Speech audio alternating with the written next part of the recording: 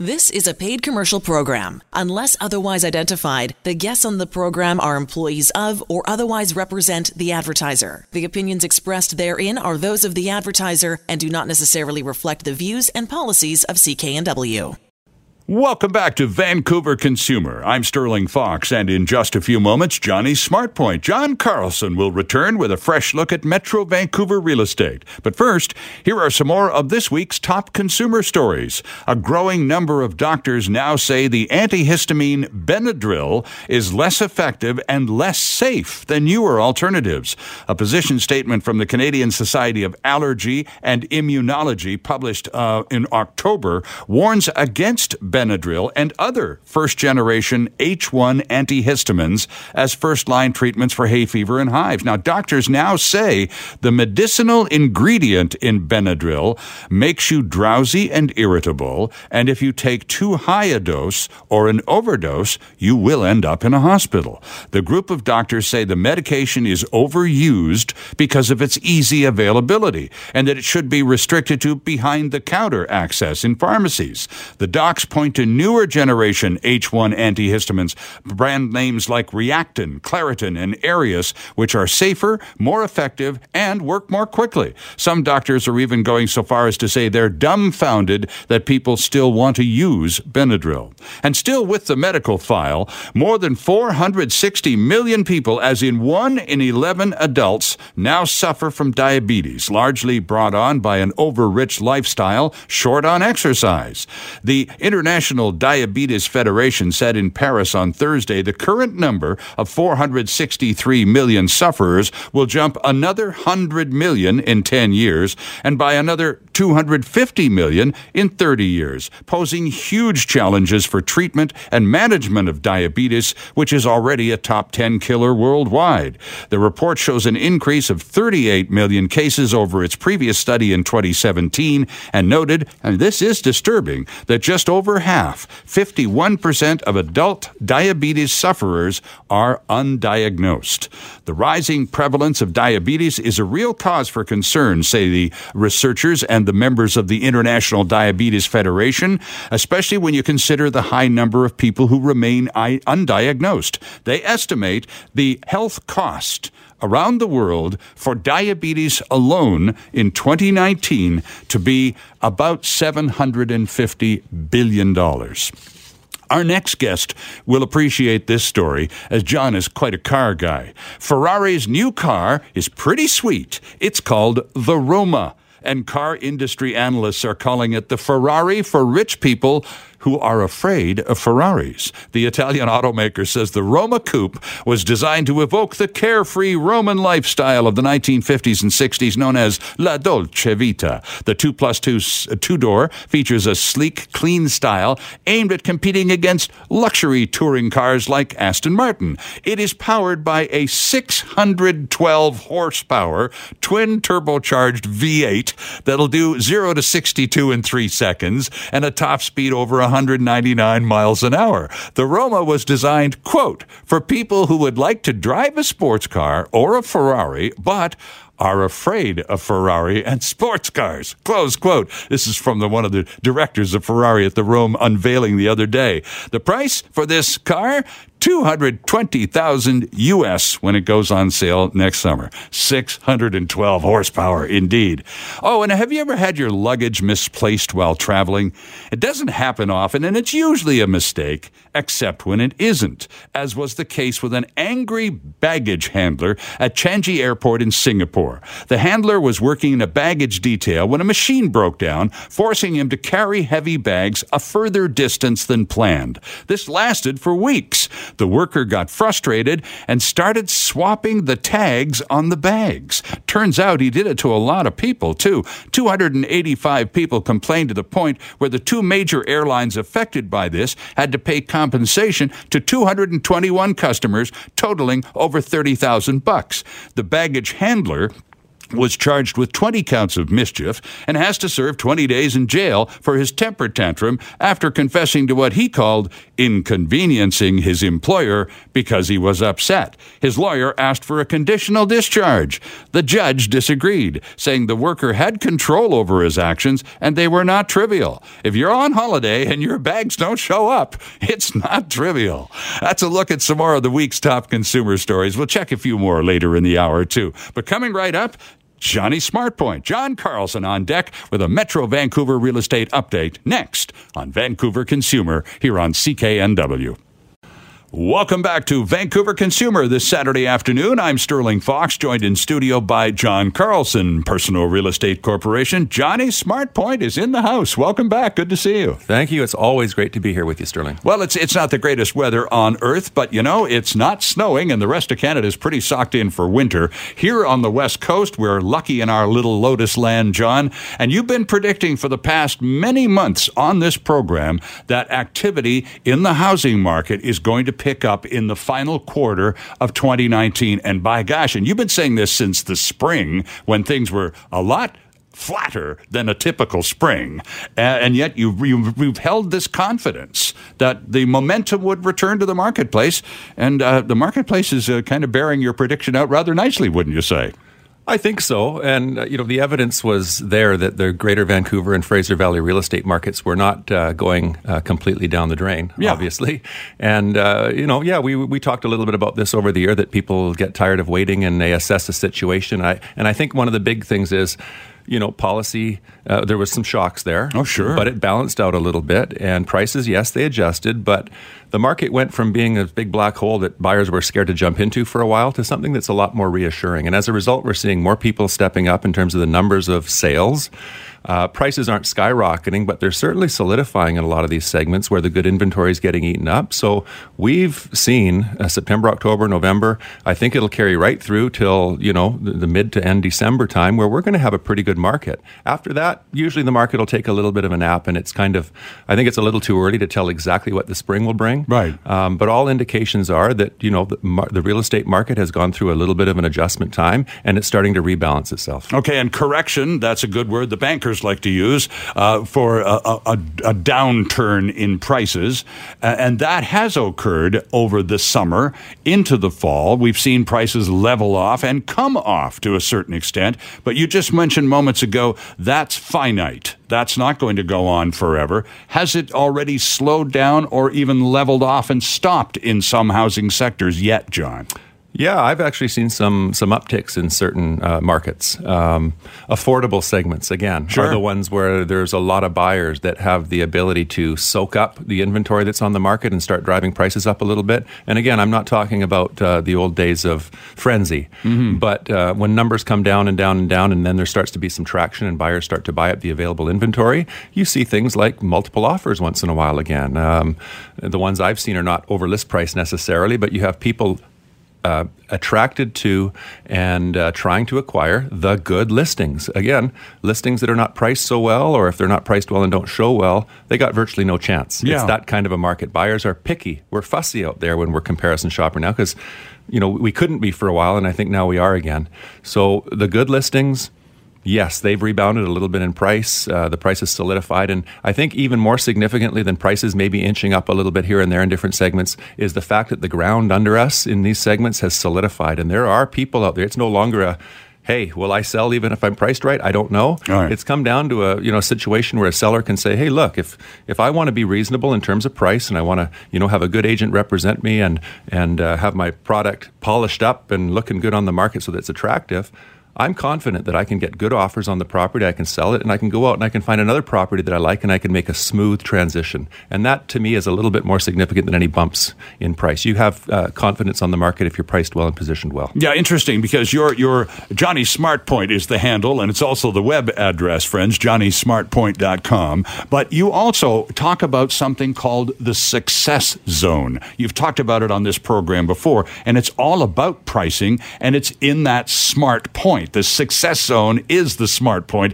It's almost synonymous. But how does one know if they're in that range? How do you tell? How, for example, how compulsory should it be for anyone seriously contemplating a sale to not take another step further until there's an evaluation? Well, you need to get an evaluation for sure, and sometimes more than one opinion. It's never a bad idea. And to address your question, I think it was a really good one. I tell people, when you ask me, what is the smart point? What is the success zone? Mm-hmm. Well, I or another agent could come in and tell you your home is worth $1.5 million. But if it's not comparing well to other homes in its segment in that price range and it doesn't sell, it doesn't really matter what I say. My job is to try to interpret the market. And, so I try to give people good advice that way so they can be as successful as they need to be in the market. But the market does speak for itself.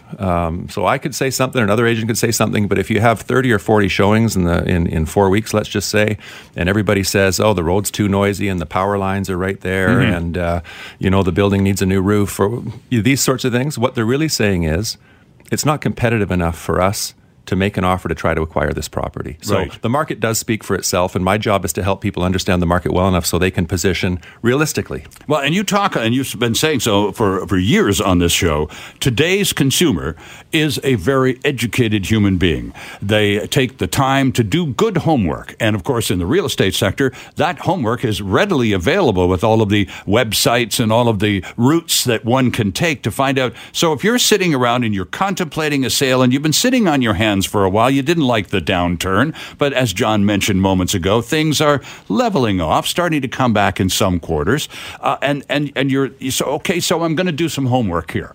I'm going to find houses in my neighborhood that are the same vintage and roughly the same condition, and I'm going to take an average of what all of those prices are, and that's going to be my price. And that's what they do. That's good homework, John. Yes. But it's not enough, is it? Well, probably not. And it's good to have enough interest and have enough available information to start putting together some ideas of value. Absolutely. But calling in a professional's, never a bad idea either. And, when it comes to these things, I find that the role of an agent has changed a little bit since I started 23 years ago when there was very little information. There were paper catalogs out there. That's right. And, we'd take a pen and mark in the sale price. And we'd carry this book around and get a new one and update it and cut and paste and all that stuff. Not cut and paste like some of these younger guys. No. Actual glue and scissors. I remember those days. But, in those days, they didn't have as much information. And now today, consumers are more empowered, which is awesome, which is wonderful. And it's getting more and more that way all the time. But the role of an agent no longer is really the gatekeeper of information. I don't open up my, coat sleeve and say, hey, here's the sales. I can show you the sales. Well, people have some access to this information. But I think a good agent, again, becomes a little bit more of an interpreter of this information because there's a lot out there and a lot of it can be conflicting. And old information sometimes is no information at all. And incorrect information also doesn't generally help. So when I go and sit down with people, I try to bring all the information I can. I keep an open mind, of course, and I listen to the potential seller about their property. But in the end, my job, one of my first jobs, is to give them good advice in terms of pricing. What will likely work? What likely won't work?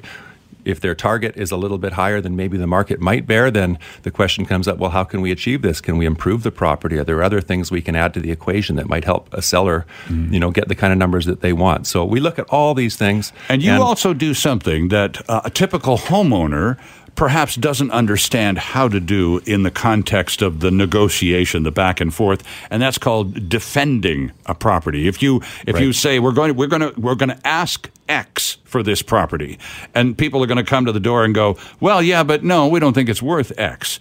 Defending that price is a kind of an art almost, John, and there are skilled ways to do it. Talk about that a little bit. There definitely are, and this is really the crunch time, I think, where a good agent or professional or good advice to a seller can really pay off. Because I tell my sellers right now, we have to defend our price. You can take any property in any segment right now and price it well. In other words, right where it should be. And chances are you're still going to get offers that are lower, sometimes significantly lower than that. And buyers are playing that game right now. Let's lowball them and see what happens. Sure. Or it might even not be seen as lowballing. It might just be saying, hey, the market's soft and let's test the motivation of this seller. Okay. Property's vacant. It's this, it's that. Who knows, right? So you can never blame a buyer for wanting to get a good deal. And I work with buyers all the time. If you're listening out there thinking of buying a home and want a good agent, go to my website, look me up. I'd be happy to talk to you.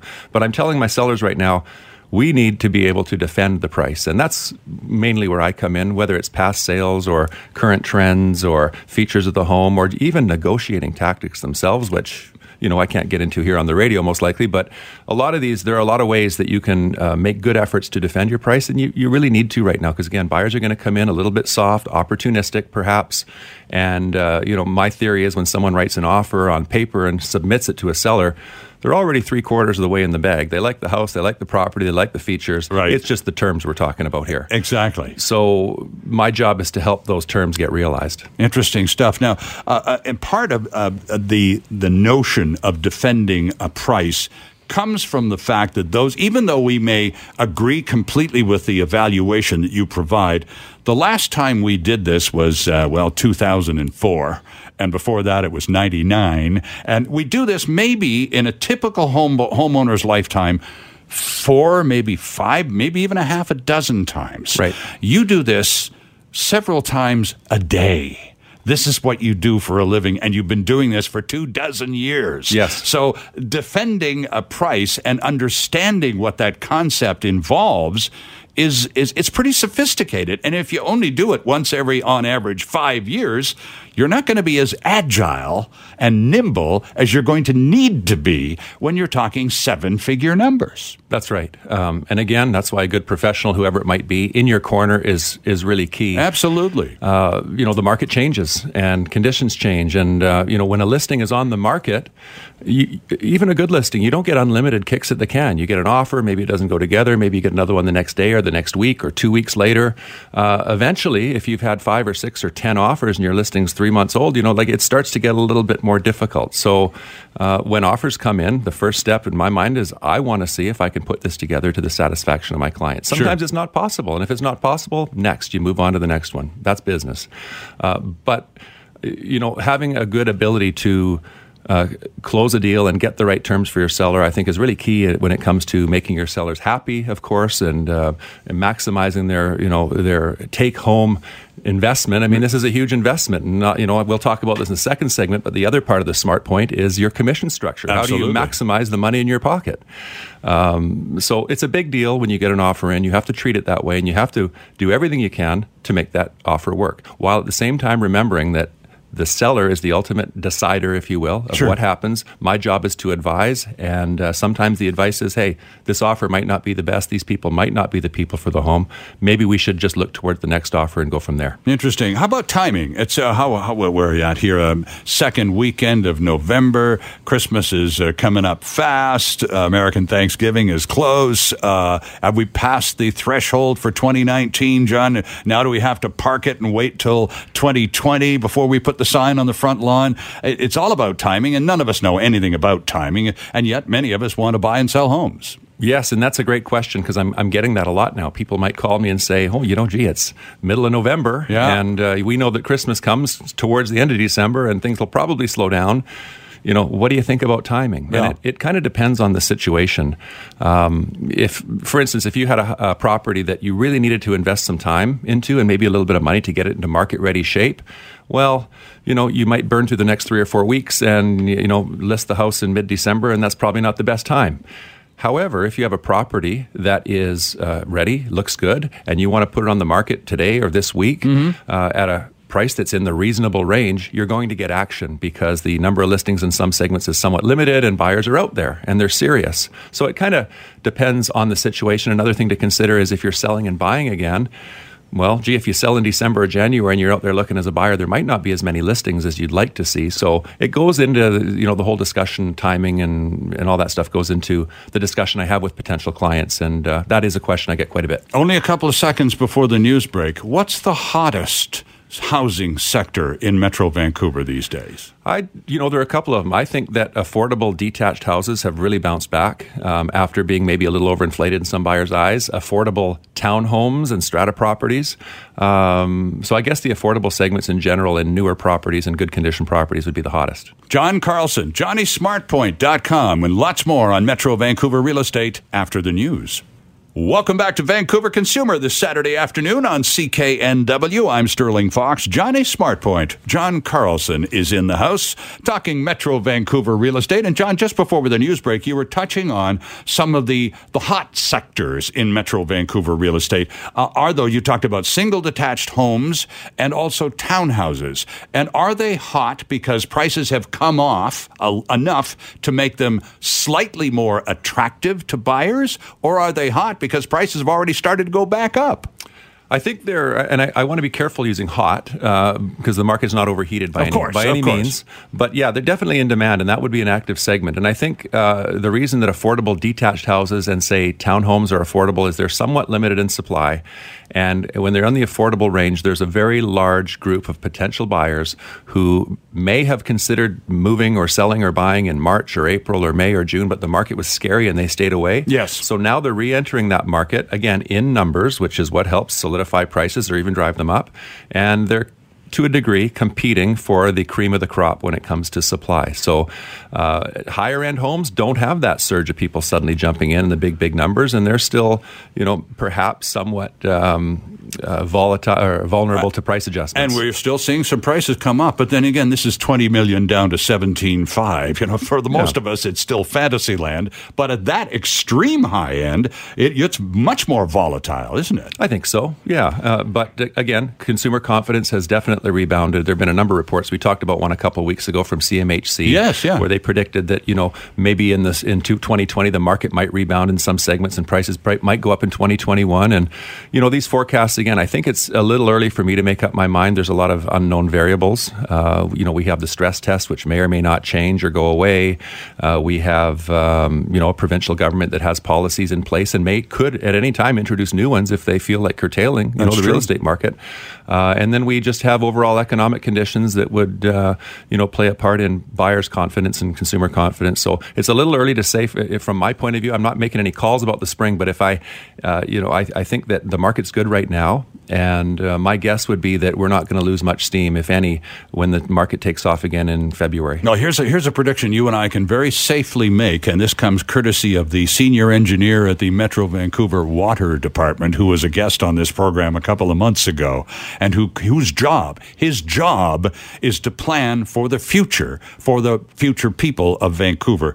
And so they use a figure of 35,000 every year. Yes. So as they plan towards, 2025, 2030, and so on, in terms of having water, an abundant supply ready for all of those more people, their flat number is 35,000. So with great confidence, you and I can sit here in mid-November and predict easily that 35,000 people are going to move into Metro Vancouver in 2020. That's period. Right. Full stop. That's a given. That's right. And I think that's one of the main reasons that, say, a real estate doomsayer is not really in the right city if you're trying to do that. And, there are some people who have called for the market to collapse, the bubble to burst, and all these things. Oh, sure. But that's one of the biggest reasons right there. We're a desirable place to live politically. We talked about the weather. We might complain, but it's a heck of a lot better than some of our fellow Canadians get to experience. So there's a lot of reasons why people will be here. And I'm always positive long-term on real estate in Greater Vancouver. And I keep my ear to the ground and my eyes open to make sure I recognize what trends are going on today so that I can best help people who want to buy or sell. Yeah, so far locally, the snowblowers are still in the sheds, aren't they, John? You've been very busy. It's only been a couple of weeks, 2 or 3 weeks since you were last paid a visit to Vancouver Consumer, and you've been just going flat out. And so that would indicate that it's certainly with 2% Realty and a broker like yourself, well known, that there's no shortage of activity. This, I would see as a positive. I have been flat out in the last couple of weeks, several sales of listings, that I've had, and a couple of buyers I'm working with right now as well. So the market's there, and I'm fortunate. I have good clients. People, call me. They want to save some money on commissions compared to most of the competition. But I think if I read people right, what people have been telling me lately is, in this kind of market, I need good advice. I need someone who is I can trust, and someone who will guide me through this process to the best possible result. And that's really where a lot of my referrals and things come from. But it doesn't hurt when you save people money either compared to the competition. Absolutely. Let's, speaking of clients of John's, Ben had a conversation with Wendy a couple of days ago, and here are some of Wendy's thoughts about working with John Carlson. Any questions we had, he addressed immediately. There was no waiting. He when I called him, he was willing to talk and just give me any information I needed, helped us prepare the house and what we needed to do to sell our home. So he answered any of our questions, and no questions were dumb questions. He made you feel like you were the number one priority for him. We bought 2 houses, and prior to meeting John, and we never had the service that we had with John. He is loyal to his customers, and he will tell you how it is and inform you of what he thinks is appropriate things to do, and doesn't take offense if you say, no, I want to do this. He works with you, and I would highly recommend him. I don't think I'd ever use anybody else. I know I wouldn't use anybody else. Oh, there's Wendy, and to give us some specifics about her story, what sort of property did you help Wendy sell? Wow, I'm still just basking in it. I don't hear these testimonials before they come on the radio. And John, the sign of a smart person is when you say there's no such thing as a dumb question. Right. And that's so good on you. So tell us about Wendy. Wow. Well, working with Wendy and Dan was a great experience. Like always in any deal, there were challenges. I mean, getting the house ready and showing it off in its best state. There were a lot of facets to this property. Single-family home. Okay. Yeah, with some things, shop. What part of the area? This is a house in Maple Ridge, actually. And so there were some things to prepare. And there was a lot to wrap. There was a bit of a renovation going on, and there was a lot to wrap your head around from a buyer's point of view. So we had to make sure to be able to present that in a way that people could grasp it and monetize, basically figure things out. So there was a little bit of work there to do, but man, it was great. Working with Wendy, she was referred to me by someone else I'd worked with who said, give John a call. So I want to say thank you, Wendy and Dan, and it was great working for you. I'd love to repeat this process. As you said, I've been really busy lately, and I've had several listings sell, and I'm down to not that many listings. I'm definitely available.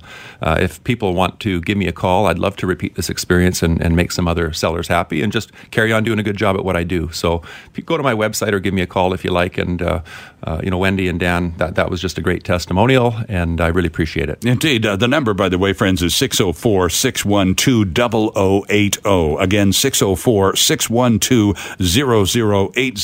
If you didn't get a chance to jot it down, I'll repeat it a little later on. But talking about, this is from the website, by the way, friends, from JohnnySmartPoint.com. At 2% Realty West Coast, we believe in giving our clients the full real estate experience, yet allowing them to keep more of their investment, which is what Wendy just said. You gave her absolutely every service that any realtor could have possibly given, and yet she saved some more money. Yeah, and we have to be careful in saving money. When I tell people I'm saving money, I compare the commission structure that I offer compared to the most typical one out there in long-lasting, 7% of the first 100,000 and 2.5% of the balance. Right. That's what you see in a lot of places, but there are other business models, and I've worked under other business models, and each season kind of represents its own opportunity when it comes to that sort of thing. And part of the smart point that I try to give people is, again, people, they want the full service. There's no point in cutting service to get a better price. Sometimes in a lot of industries, if you save money,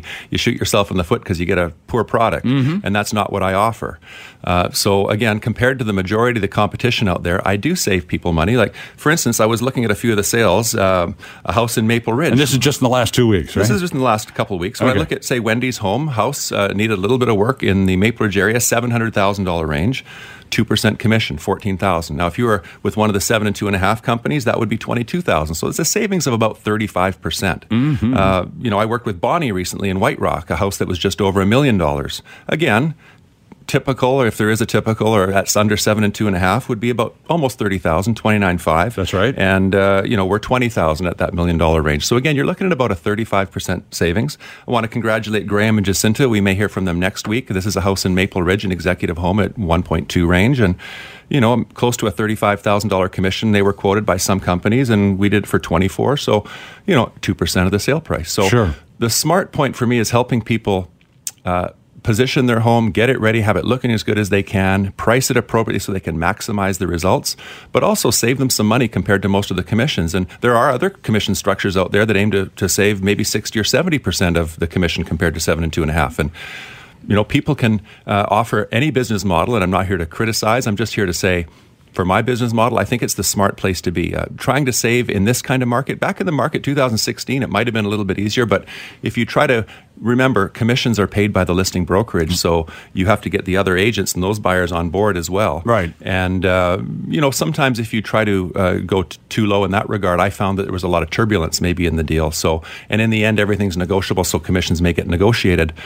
So again, the smart point to me is this is a business model that I think maximizes your investment, and this is, a person, an agent that will be able to give you good advice and stick by your side, as Wendy said, and make sure you do it right. Despite the suspicion, and we as consumers are pretty conditioned to this, John, because we've had it drilled into us for a long, long time, if you pay less, expect less. That's a consumer axiom that we're all pretty comfortable with, except when it comes to real estate, because it's just not applicable as automatically as it might be in another area. That's right. A service industry might be different than developing a widget.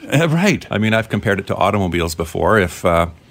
If someone was selling a Toyota Camry, a dealership, for $30,000, it would be awfully hard to sell it for $20,000 and make any money. Right. There's only so many margins. So I think it comes down to the agent and the business model. There are all kinds of different agents. Some agents specialize in very high-end executive properties. True. Yep. And they have a different business model than I do in terms probably of volume and the way they go about things. My really niche is young families, older families, retirees, upsizing, downsizers. It's basically residential resale. I don't spend my time sitting in a development for developer. Right. I'm out there talking to home sellers and buyers and helping them maximize their sale, coordinate a purchase, get a good deal on a purchase, giving them good advice the whole way. So there's my pitch to the listeners out there. If you're anywhere in Greater Vancouver and Fraser Valley and you're looking at selling a property or buying a property, a residential property, look me up. Give me a call. And especially if you're looking to do all of that and save yourself some money, because those of us, I mentioned that a typical homeowner might, over a lifespan,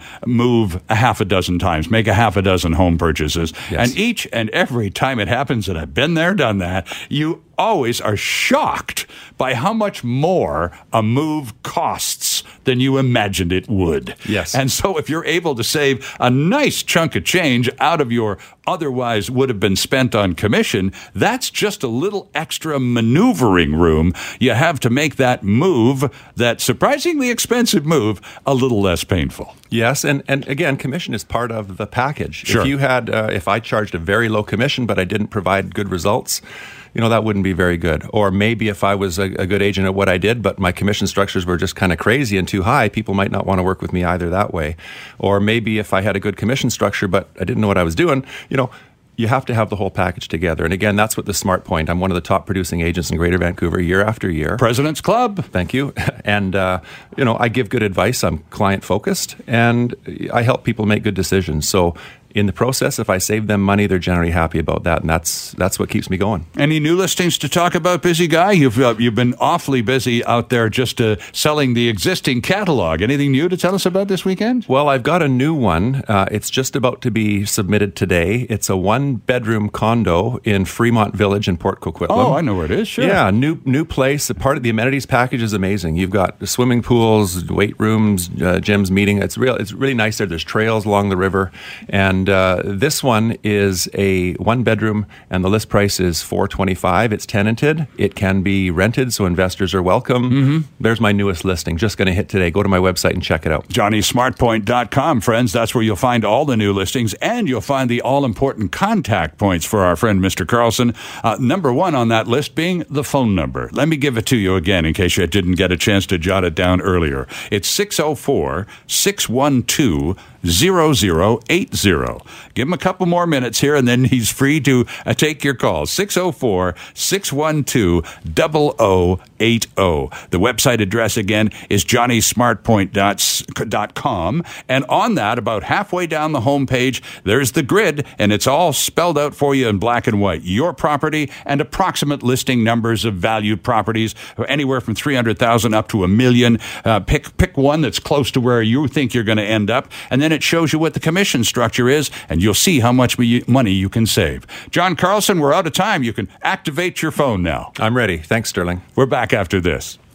And once again, our thanks to John Carlson for another very informative visit. Next week, we'll hear from the Surrey Hospital Foundation, and the people from WorkSafe BC will be back as well. Time now for Duly Noted. And this time around, our producer Ben Dooley has a look at BC's new vaping regulations. Thanks, Sterling. British Columbia will significantly hike the provincial sales tax on vaping products and strictly limit their nicotine content in an effort to crack down on youth vaping.